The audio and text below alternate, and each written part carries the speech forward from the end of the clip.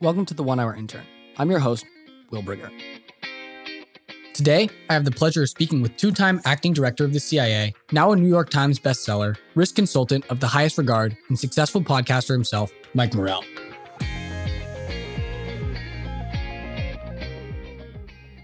Mike, thanks for being here. It's an honor to intern and learn from you. It's great to be with you. It's an honor.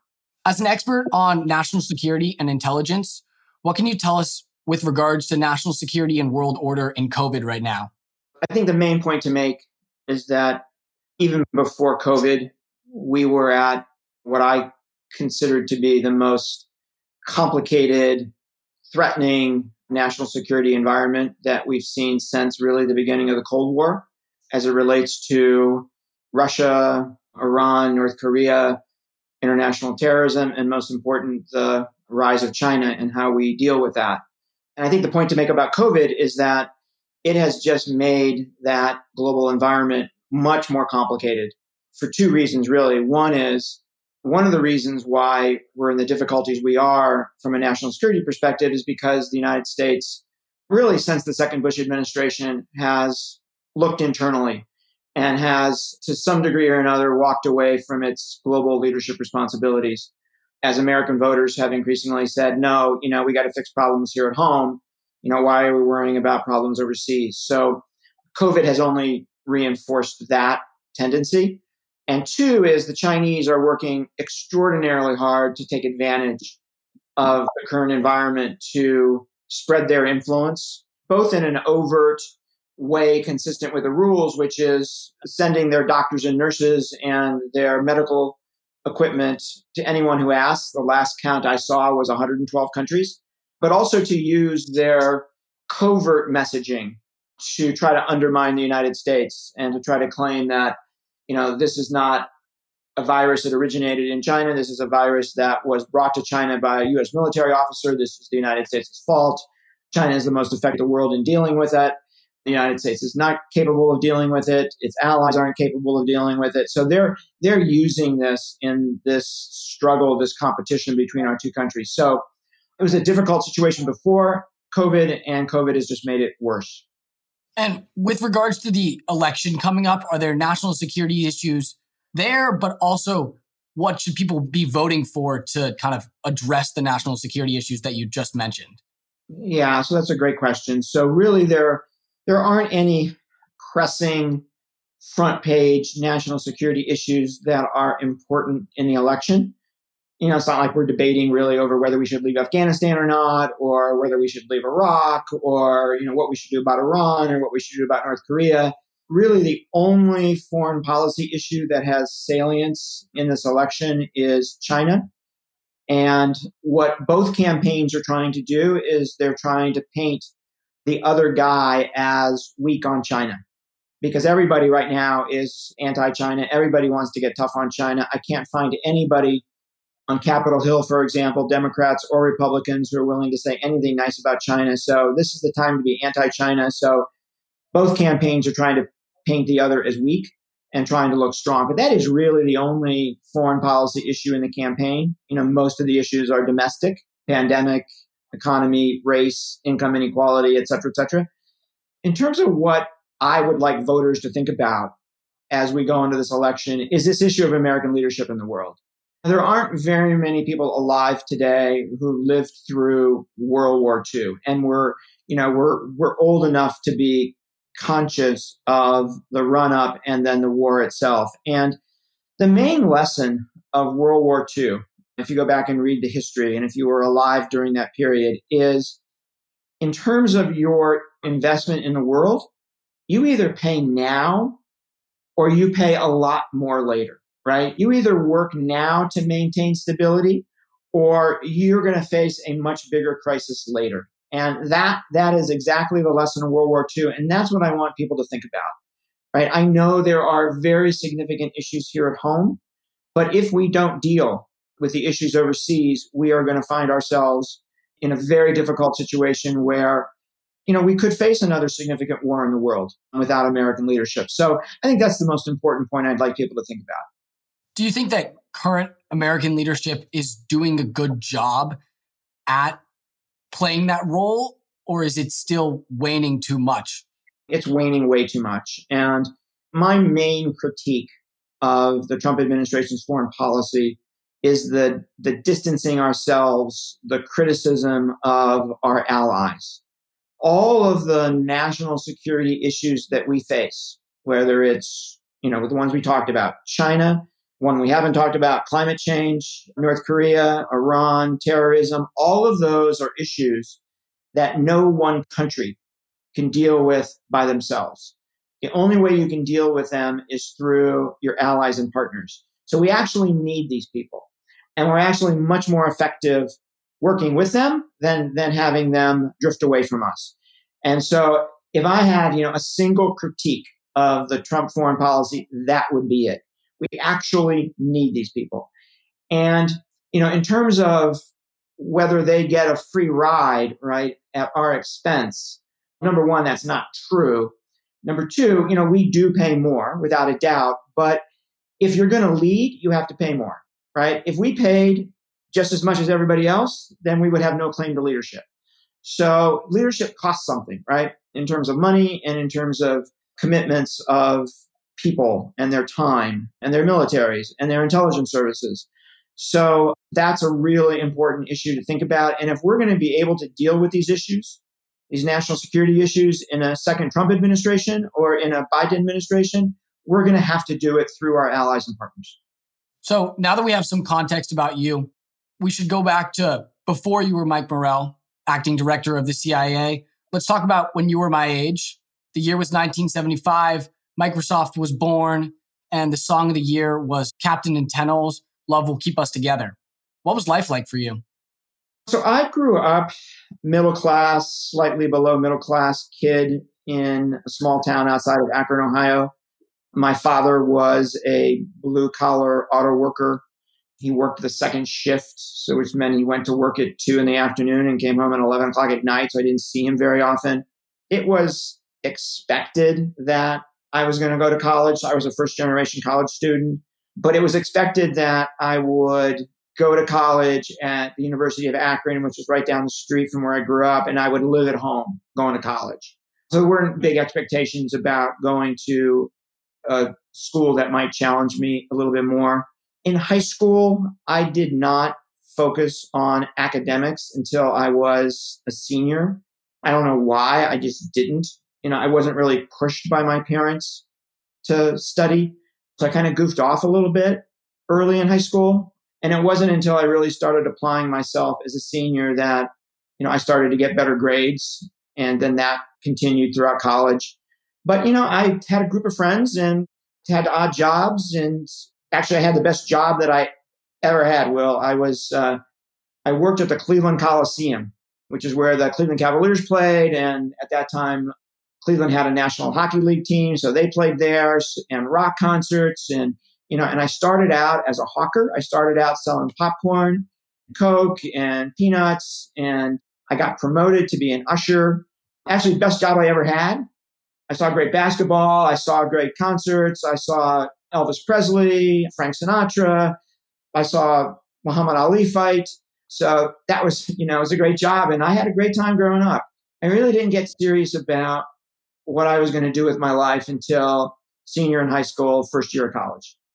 Did you learn anything in particular that you keep with you from that first job?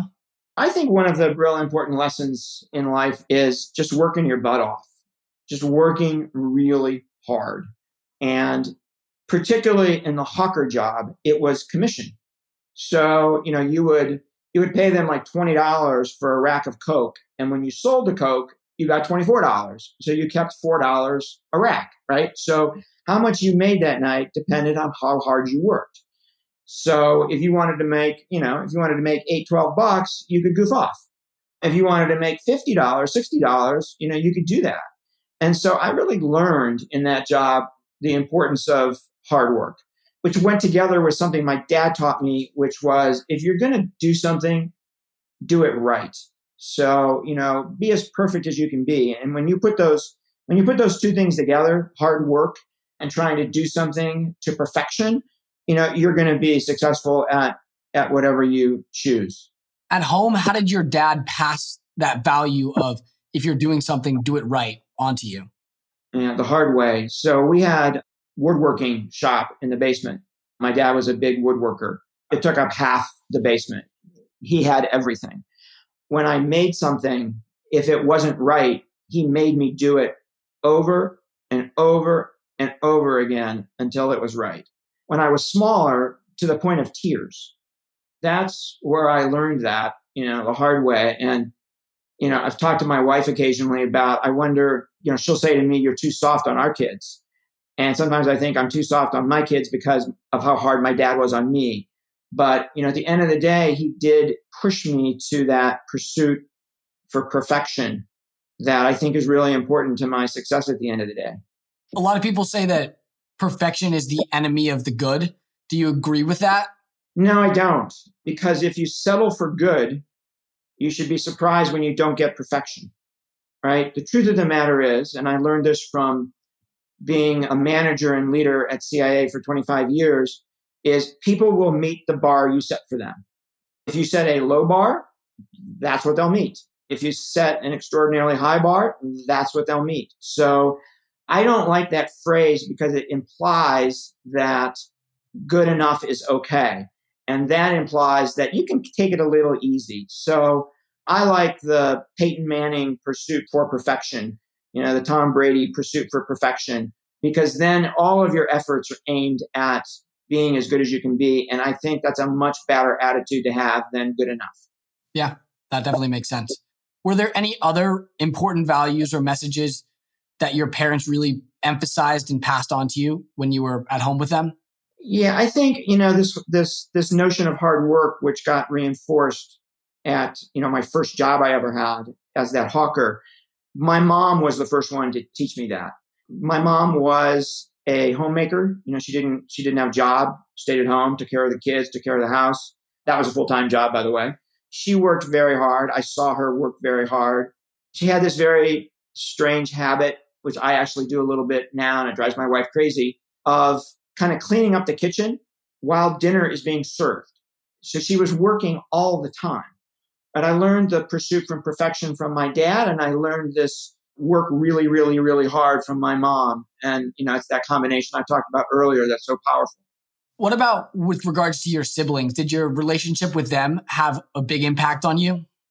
I don't think so. My sister was 2.5 years older than me. When she lived at home, we fought a lot. We were not particularly close. Our friends didn't overlap. Given the age difference, I think we were 3 years apart in school. We got a little bit closer when she moved out of the house. We stopped fighting and we got closer. We're pretty close today. She lives in Ohio. She's a nurse. I don't think she had a significant impact on kind of the way I approached life. I think that's a good segue into now specifically about your high school experience. You said you didn't really focus on grades until senior year. So what were your focuses and what were some defining moments prior to senior year that you remember from high school? I remember sports. I was a baseball player. I was a wrestler. I loved sports. I remember being on a baseball team, and we went through the regular season undefeated, and we got through the playoffs to the championship game. I was playing shortstop, so I was a all-field no-hit kid. I couldn't hit to save my life, so I batted ninth, but I played great defense. And we had been through the entire year, and we really hadn't been challenged. And we get to this championship game, and we freeze up. I mean, we literally choke, right? I know what it's like to watch somebody on a foul line, right, in an NCAA, semifinal game, and they hit, throw up 2 bricks on free throws. I know what that feels like because our whole team did that in the championship game, and we lost. I still have the scorebook from that game tucked away. But it's really, those are the kind of memories. My memories with my friends, walking to a Friday night football game, first dates, those kind of things are what I remember. I think the reason I didn't pay attention academically was because I wasn't challenged. I found the classes boring. And, that's something that teachers need to pay extraordinary attention to, is making sure that kids are being challenged. And it wasn't until I started really taking classes that I was interested in and finding teachers who challenged me that I took off academically. It really was, I think, terrible thing to say, but the kind of a failure of the education system where I grew up they taught to the bottom of the class in the public school I went to. They didn't teach to the top. They didn't pursue that perfection I was talking about earlier. And I was just bored out of my mind. I do want to talk about that. But first, I want to go back to your choking in the finals. How did you bounce back from that experience and overcome kind of the disappointment that one has when they go undefeated and then lose in the championship game? It's something that stayed with me for the whole off season. And, you just replayed the game in your mind over and over and over again. By the time we got to the championship game, I had committed one error all year long, and I committed 3 in that championship game. It stayed with me, and it really didn't go away until the next season, until you got back out on that field and, you had 3 or 4 ground balls that came your way and you played them cleanly and, you got your confidence back. But since you couldn't get back up on the horse immediately, so to speak, it took some time. And it took, in my case, that whole year. So it's definitely getting back up on the horse and proving that you can do it. But sometimes you have to wait a little bit for that opportunity. Do you have other major failure memories from high school that helped reinforce that idea that getting back up on the horse is how you get over it? I think that's the big one that I remember. All of this is quite some time ago, of course, but that's the one I remember. So now back to challenging yourself in school and, your motivation to start working.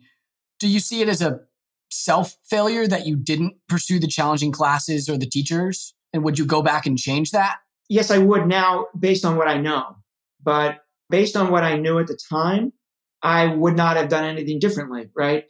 You have to understand that I grew up in this lower to middle class household where you didn't talk about academics. We didn't talk about what school are you going to go to. We didn't talk about what internships do you need to have. We didn't talk about any of that. We didn't talk about, maybe you should be taking the hardest classes. That just wasn't a thing. So I wasn't aware of any of that.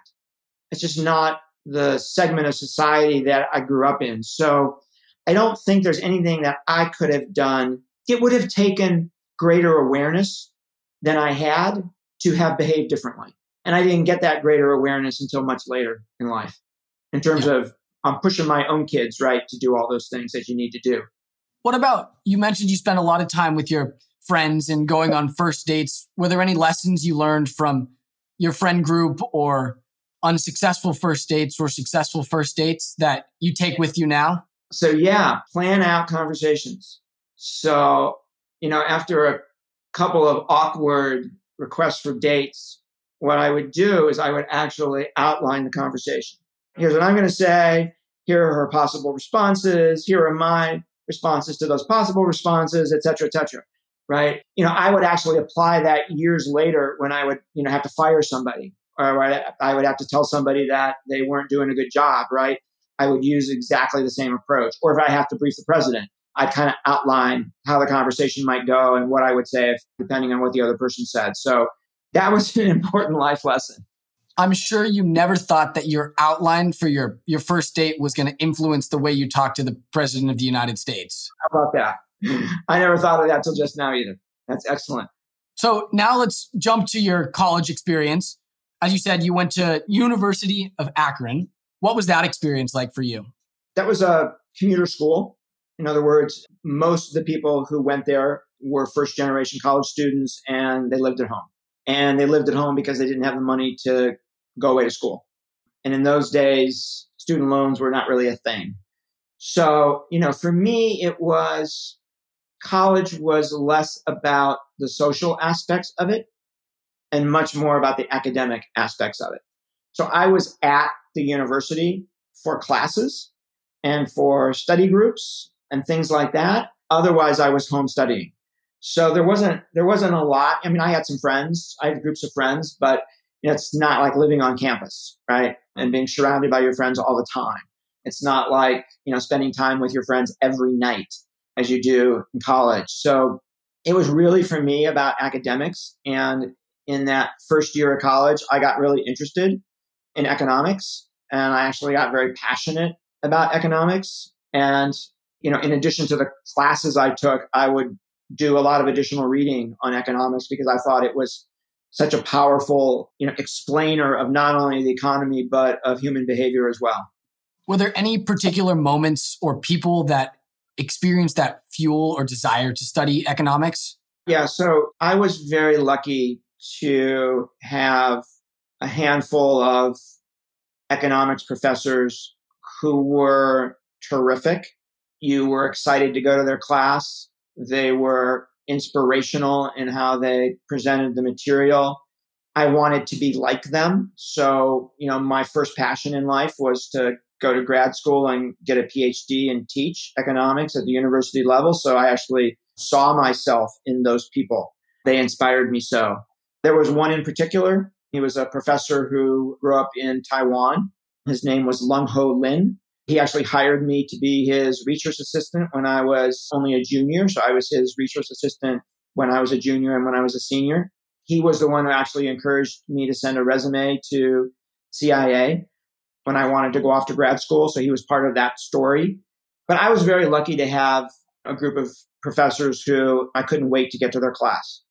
And that mentality seems pretty different than your high school mentality. You seem like you became a lot more aware of the importance of academics and the importance of putting in the effort in school. What really helped you reach that awareness? Yeah, I think there's two things. One is what I mentioned earlier, which is when you're taking classes that you want to take, right? As opposed to classes that you have to take. You might not be interested in the material. All of a sudden, you're taking classes that interest you. All of a sudden, you're taking classes that you're passionate about. So I think that's one thing. I think the other is that the teenage brain takes a while to mature. And I think in my case, it took a little longer. And there was actually a point in high school, I think, where there was a bit of a light switch in my ability to comprehend really complex material. And by the time I was a freshman in college, I could do that with ease. And you may know economics is really challenging in that regard. I remember in my freshman calculus class that I got 100 on every quiz and every exam. The professor said, you can drop your lowest grade. So when we got to the final, I had 100s on everything. So I said, I'm not going to take the final. I'll take a 0 on the final, right? And drop it. And he actually said, well, that's too bad for me because now I'm going to have to produce my own answer key. I was using your exams before as the answer key. So there was this light switch where I went from struggling a little bit to understand like geometry in, I don't know what grade I took it, but struggling a bit to understand geometry, algebra 2, to really being able to understand calculus my freshman year. So I think it's a combination of both of those things. In my experience, I think that maturing of the teenage brain actually takes longer for boys than it does for girls. I think it's just one of the reasons why you see girls outperform boys in high school typically. Not always, but typically. And so maybe I was a little slow, but I might have been right in there with the pack of some of my friends too.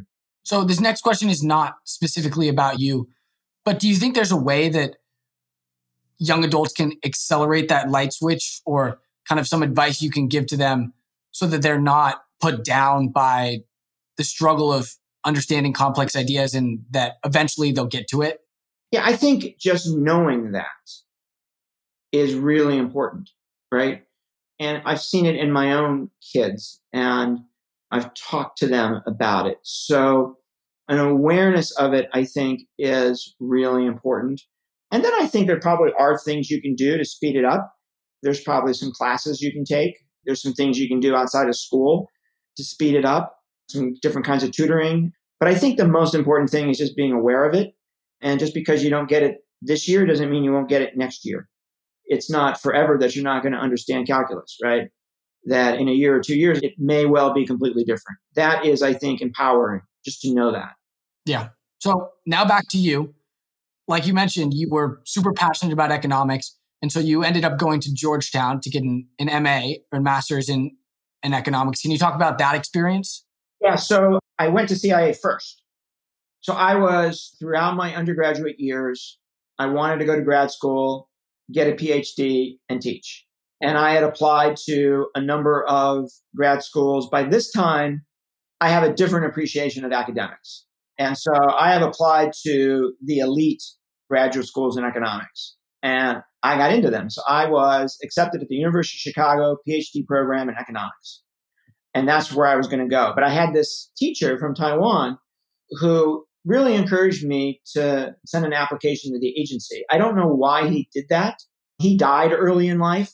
He died from cancer, I think my first 5 years at the agency. So I was never really able to talk to him about why he encouraged me to do that, but he did.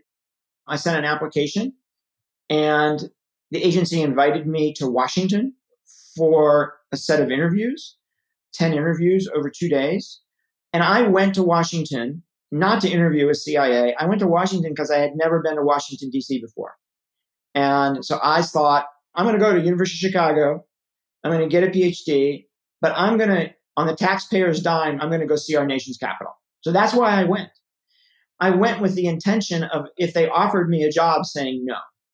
So in these 10 interviews over 2 days, I was really moved. I was really blown away by the mission of the place, which is to keep the country safe at the end of the day, and the stories they told around that.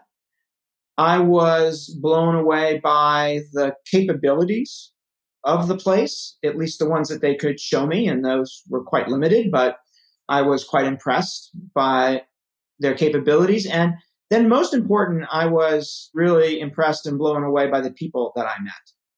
They were brilliant. They were nice. There was a very strong sense of family and sense of community in the place that you could feel when you kind of walked in the door and in the conversations that you had. And then on that second day of interviews, every single person said to me, you know, this grad school thing that you keep on talking about, this grad school thing that you kept on talking about yesterday to everybody who interviewed you, if you come to work here, we'll pay for your graduate school. As soon as you start working here, we'll send you to the Georgetown master's program in economics at night, and we'll pay for that. And if things go well for you career-wise, after a couple years, we'll send you back full-time to work on your PhD in economics.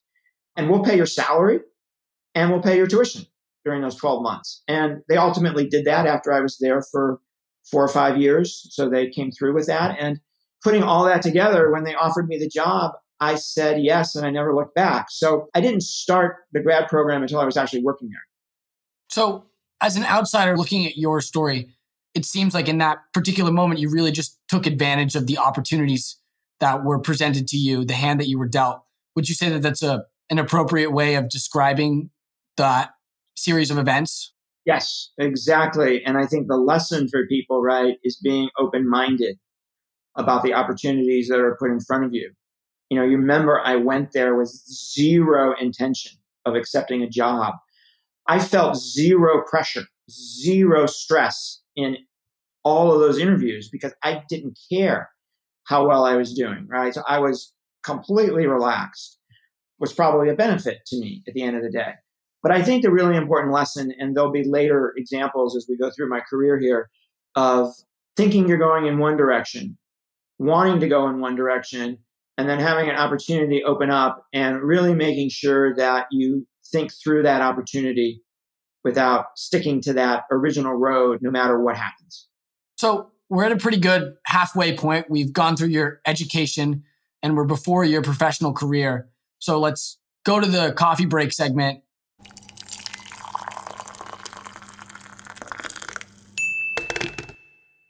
This is an opportunity for you to tell a funny story or embarrassing memory from your life. Is there anything that comes to mind?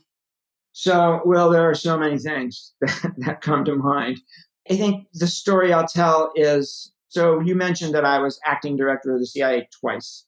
The second time I was acting director, between Dave Petraeus's leaving government and John Brennan taking over the CIA, my wife and I went out for dinner in Washington, D.C. And we were in our armored SUV.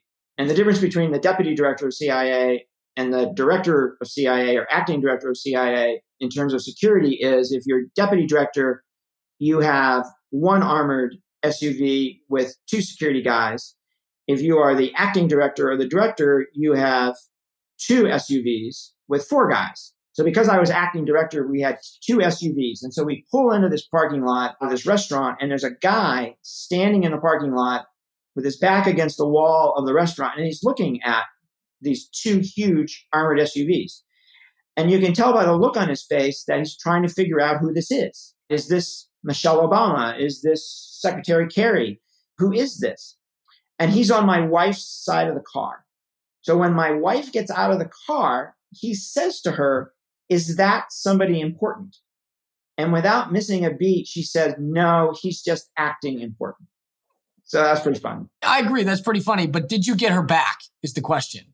How do you come back? How do you respond? Eventually, yes. Well, probably no, because she rules the roost. So, which you'll learn someday too. So now that we've taken a break, we've laughed. Let's go back to your career life at the CIA. When you started working there, what was the day in your life like? I grew up on the analytics side of the agency.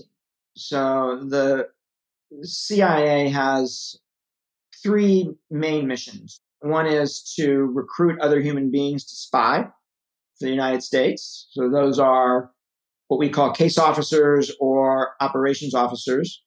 One is covert action, which is actually a type of foreign policy that falls somewhere between diplomacy and military action.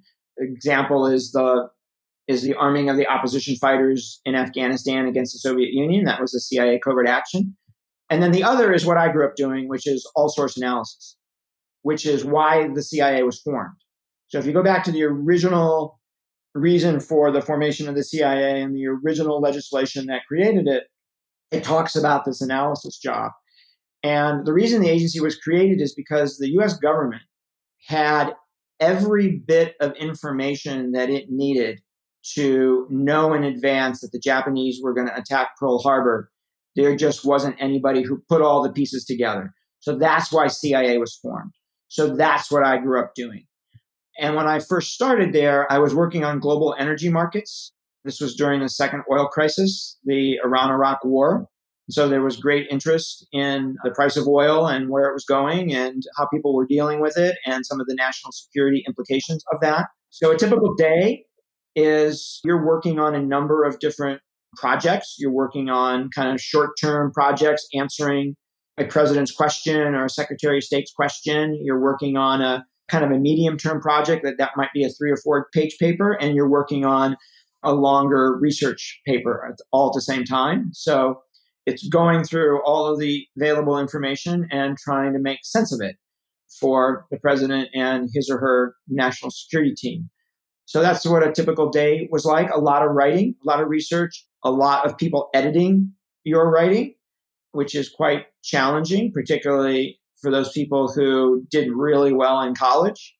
It's really hard to have gotten straight A's in high school, which I didn't do, straight A's in college, which I did, and then walk into a job where the first thing you write comes back with more red on it than you can possibly imagine, right? And how do you deal with that? That's a big factor in who succeeds and who doesn't at a place like the agency. So that was a typical day. After a couple of years of doing energy, I switched to doing East Asia. I worked a little bit on Southeast Asia. I worked a little bit on Japan. I worked a little bit on China, and I worked a lot on North Korea. I was a very small part of the team that discovered the North Korean nuclear weapons program in the early 1990s. But yeah, that's what a kind of a typical day and a typical job was like. And I did East Asia for either as an analyst or as a manager of analysts for the next 15 years. So the first 16 years of my career was being an analyst or a manager of analysts. So I want to talk about the specific events. My first question is, how do you deal with getting all those red marks on your paper so that you can keep moving forward and have as much success as you had at the CIA? Yeah, so here's the trick.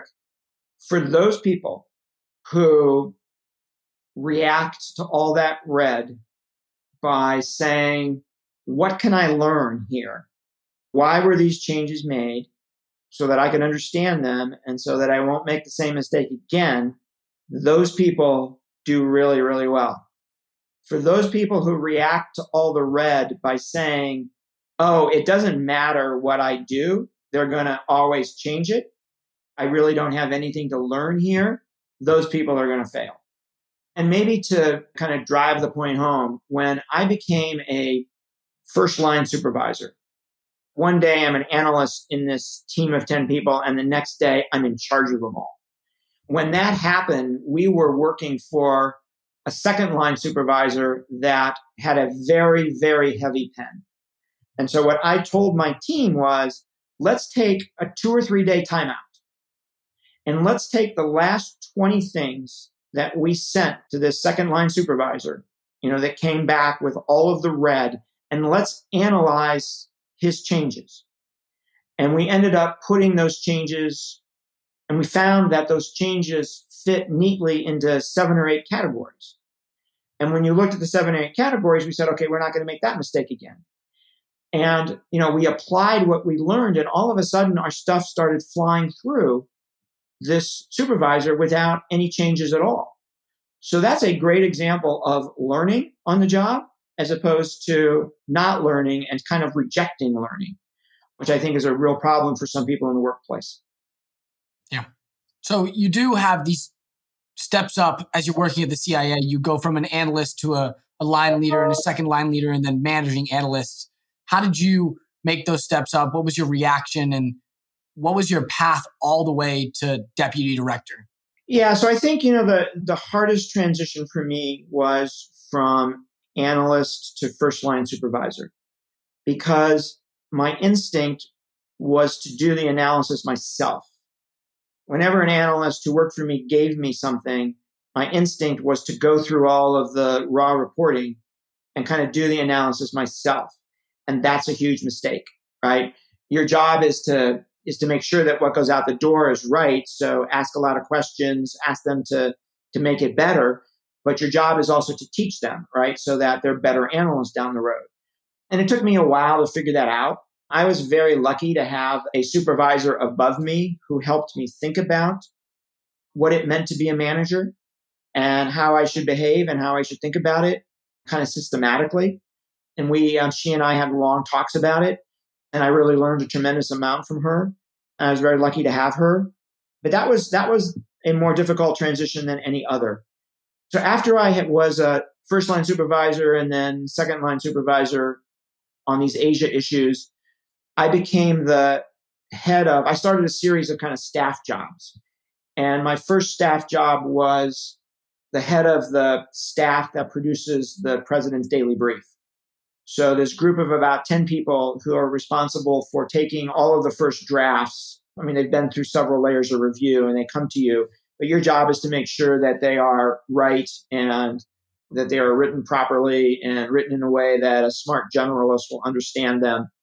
I did that for 2 years. The great advantage of that job for me was I went from understanding the CIA's views on a very narrow part of the world, right? Just what I was working on in Asia, to understanding what the CIA thought of every national security issue, right? Because I saw the president's daily brief every day. I put it together. After 2 years of doing that, I moved to another staff job, which was to become the executive assistant to George Tenet, who was then the director of Central Intelligence, right? The head of not only the CIA, but at that time, the head of the U.S. intelligence community too.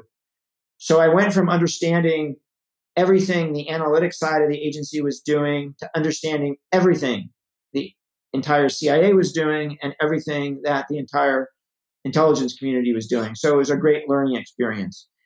Probably most important, it was a great learning experience, not from being a manager point of view, which I already kind of knew, but from being a leader. So George was an amazing leader. Kind of watch him motivate people, individuals and groups of people every day was a great learning experience for me. And then from there, there's a couple of nondescript jobs that were in between for a short period of time. But when George W. Bush wins the presidency in 2000, I had just come off working for George and doing a couple other jobs for a short period of time. And George asked me to be President Bush's daily intelligence briefer for his first year. So I was his briefer from January 4th, 2001 to January 4th, 2002, with him 6 mornings a week, no matter where he was in the world, whether it was the Oval Office, whether it was Camp David on weekends, or whether it was at his ranch in Texas on long weekends or on vacation for him, or anywhere he traveled in the world officially. And during that whole experience, obviously you'd interacted with a bunch of major national security and intelligence issues. Are there any in particular that stand out and that you can talk about freely? Sure. So I think the great value to me in being President Bush's intelligence briefer is I learned firsthand, sometimes painfully, I learned firsthand what a president needed and what a president doesn't need from his or her intelligence community. I saw how a president reacted to the intelligence that we were putting in front of him. I saw what was helpful. I saw what wasn't helpful, which I think, was a huge advantage to me when I became deputy director and acting director and had to think about what we should be doing for President Obama. That was a day-to-day learning experience. There was one particular experience I had, which I thought was invaluable. One Saturday morning, the president was at Camp David, and on Saturday mornings, we drove to Camp David. The director and I drove to Camp David. And there was one Saturday where the director wasn't available, so I was driving by myself. And Steve Hadley, who was at that point President Bush's deputy national security advisor and would later become his national security advisor in the second term, asked me to give him a ride to Camp David. So we picked up Steve at his home, and we drove him all the way there, which is about an hour and a half drive from Washington. So we drove Steve there. And in that hour and a half, we had an extensive talk about intelligence, its role in policy, what's useful, what's not, what the level of responsibility that's on our shoulders every day is. I remember explicitly him saying to me, Michael, the president really trusts you and the agency. He believes what you tell him. It really shapes his view of the world and his mindset. So what that means for you is you have a huge responsibility to get everything right every day. So that's pretty high bar, right? But that conversation with Steve, I thought was extraordinarily important in my understanding of what very, very senior policymakers need from the intelligence community. A message along the world too. I mean, for everyone, you have a responsibility to do what you can. Not everyone's briefing the president, but responsibility to be the best and do the best work. I want to add something important here, which is President Bush shared kind of my management philosophy, which is you pursue perfection. You try to get better and better and better. And I remember one morning I showed him a report from one of our chiefs of station in the Middle East about a conversation that this chief of station had with a leader of that country. And I was kind of proud of this particular report I showed him because the leader was quite candid with our chief of station. And I showed this to the president in his office on Air Force One. So it was just the two of us in his office. And I remember him reading it. And then I remember him saying to me, Michael, this is all well and good, but what I'd really like to know is what is he saying to Saddam Hussein? That's what I'd really like to know. So he took, the bar from here and raised it up here in terms of what he expected of us, right? And I really admired that about him in terms of, he must have been a pretty good businessman because he kept on raising the bar. Whenever we reached a certain level, then he pushed up again. And I was very impressed by that. Yeah.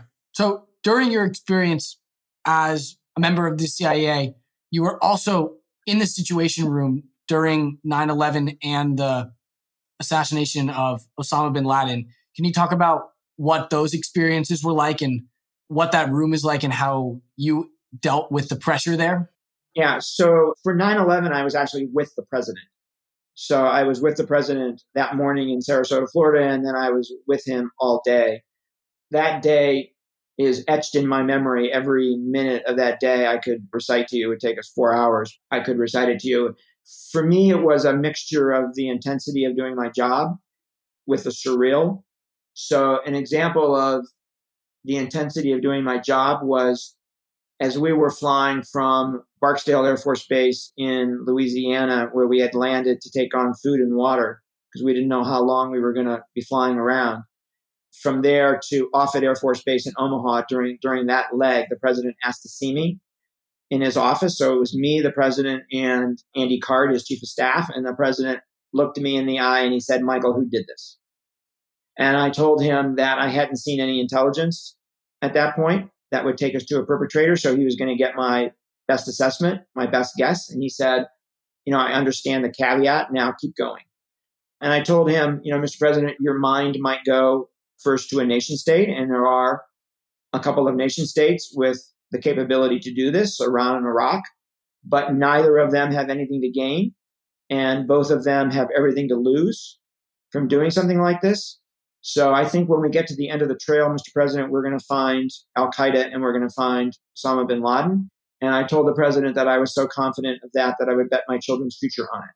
So it's kind of an example of the intensity of doing my job, an example of, and there were 4 or 5 moments like that during the day with the president, an example of the surreal as we were landing at Andrews Air Force Base that night. The president's military aide, the young officer who carries the nuclear football, was looking out the left side of the aircraft, and he saw me looking at him, so he waved me over. And when I walked over to the windows, he said, "Look out." So I looked, and there was an F-16 on the wingtip of Air Force One. The president's military aide told me that it was an F-16, and they were from the D.C. Air National Guard. He said there was another one on the other wingtip. The F-16 was so close that you could see the pilot, you could see the pilot's facial features, you could see the pilot looking at us. And in the distance, you could see the still smoldering Pentagon. And then the president's military aide said something to me that still sends shudders up my spine when I say it today, which is, he said, "Do you know what their job is?" And not being a military guy, I said, "No." He said, "Their job is if somebody fires a surface-to-air missile at us on final approach, their job is to put themselves between that missile and the president of the United States." Wow. So an example of the surreal. So, then fast forward 10 years later, and I'm with President Obama, right? The day we get bin Laden. There's so much I remember about that. I remember the first meeting 9 months earlier when the head of our counterterrorism center said to Director Leon Panetta and me, "I have to see you alone in your office."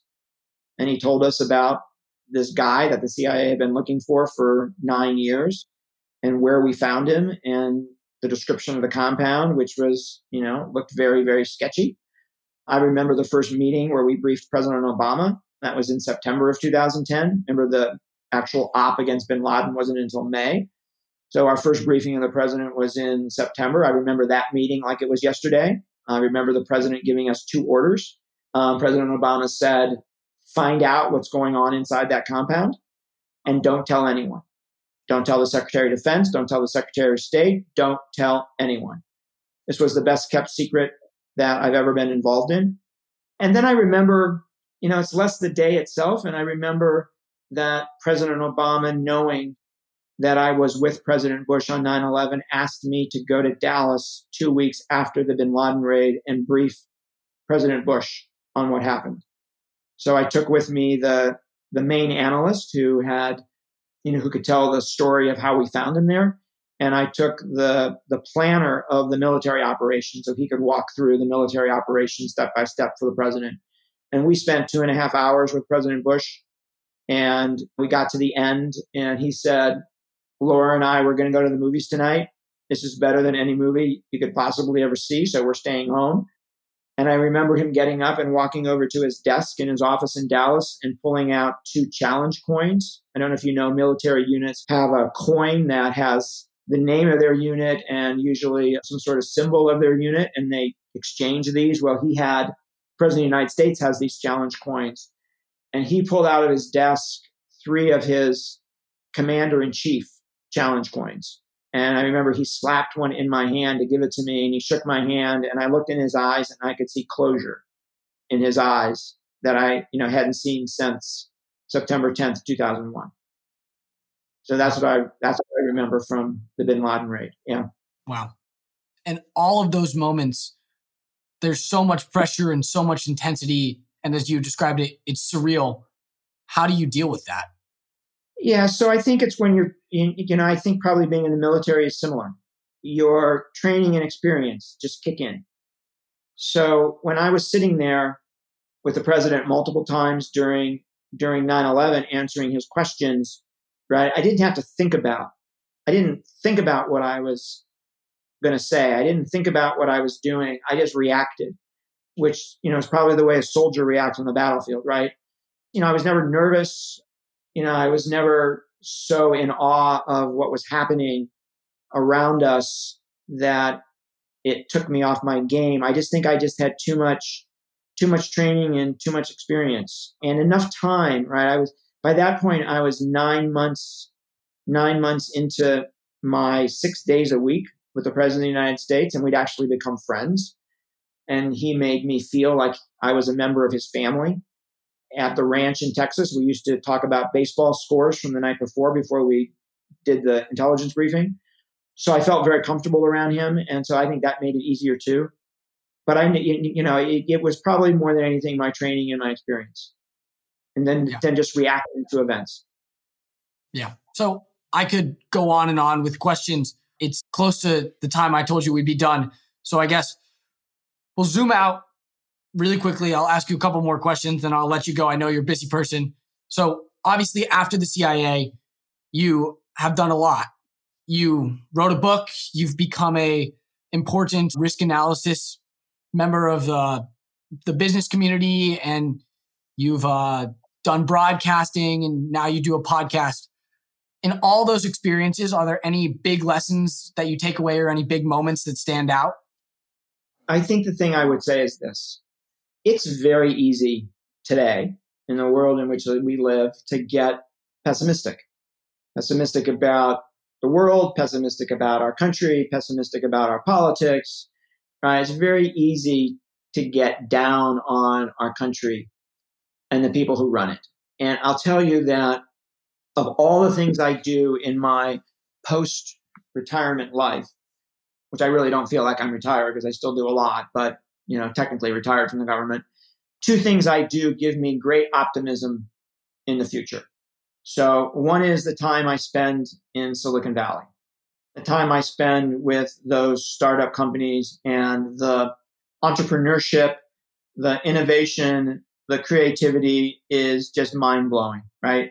And there are other countries that have a little bit of that, but nobody has as much of those three things as we do. And so, I'm very optimistic about the future when I spend a couple days in Silicon Valley.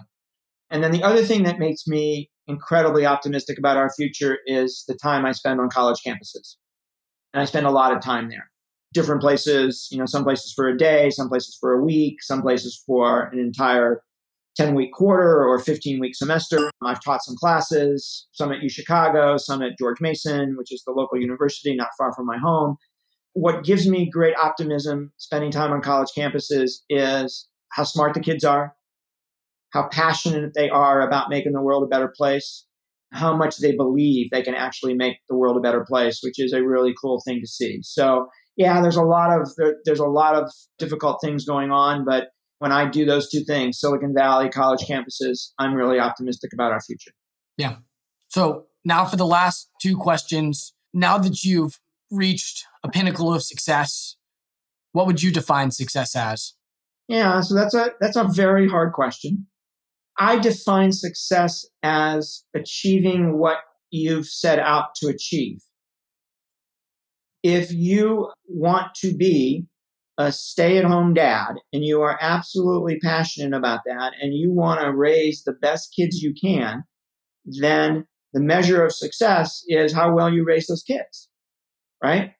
If you working at the CIA and you have this passion to move up in the ranks and take on bigger responsibilities, then that becomes a measure of your success. So I think the important lesson here is to have goals and objectives, to actually think about what it is you want to achieve, right? And that is a really hard question. And that can change in life, right? You can start your life with one set of objectives and then later in life change those. But I think you have to be conscious about them and you have to think about them. You have to make them yours and not somebody else's, right? You shouldn't do something because your parents want you to do it. You should do something because you want to do it. So that's how I define it. And it's something everybody should think about. And then finally, if someone was only able to listen to 5 minutes, what 3 takeaways should they have from our conversation or from your experience in life? Yeah, so I'd say, look, I think a couple things. Number one, don't guess at what it is other people want you to do, right? There's a lot of people that ask me, how can I make myself more competitive to work at the CIA, right? Should I study Mandarin? Clearly they must be focused on China. So should I learn Mandarin? And what I always tell people is focus on what you're passionate about. So if you're really interested in international relations, if you're passionate about Latin America, study Latin America. If you're passionate about the Middle East, study the Middle East. Because you are going to do best if you're doing what you're passionate about. So number one, do what you're passionate about. That's where your life should lead you, is to your passion. Number two, work your butt off. I'll tell you, when I was at senior levels of the agency, we did a study. What determines success at CIA? What was it about the people who made it to the top compared to the people who didn't? And we looked at every possible variable. We looked at, where'd you go to school? Did you go to an elite school? What was your grade point average? What kind of jobs did you have? What kind of experiences did you have at the agency? How well did you do in those jobs, right? We looked at every possible variable. And at the end of the day, there was zero correlation with any variable we had. What the people who did the study concluded, which I think is absolutely right, was the people who got ahead were the people who worked the hardest. So work ethic is everything. And then the last point I'd make is focus on learning is also absolutely critical. So I have this weird habit that I've had for a very, very long time. I did it throughout my time at the agency. I still do it today. Is at the end of the day, I ask myself, how did you do today? And I kind of, before I go to sleep, I'm laying in bed and I'm kind of just going through my mind. What did you do today? How did you do? How could you have done better? And then I apply those lessons learned. And in that daily conversation that I had with myself, I was harder on myself than any boss ever was. And learning from what you're doing every day, learning from your mistakes is incredibly important. And I think particularly when you put those two things together, work ethic with this focus on learning, it is hard not to be successful at whatever you choose to do. Yeah, those are great points. Mike, thank you so much for the time and for sharing your stories. It was great to meet you and learn from you. It was great to be with you. Take care.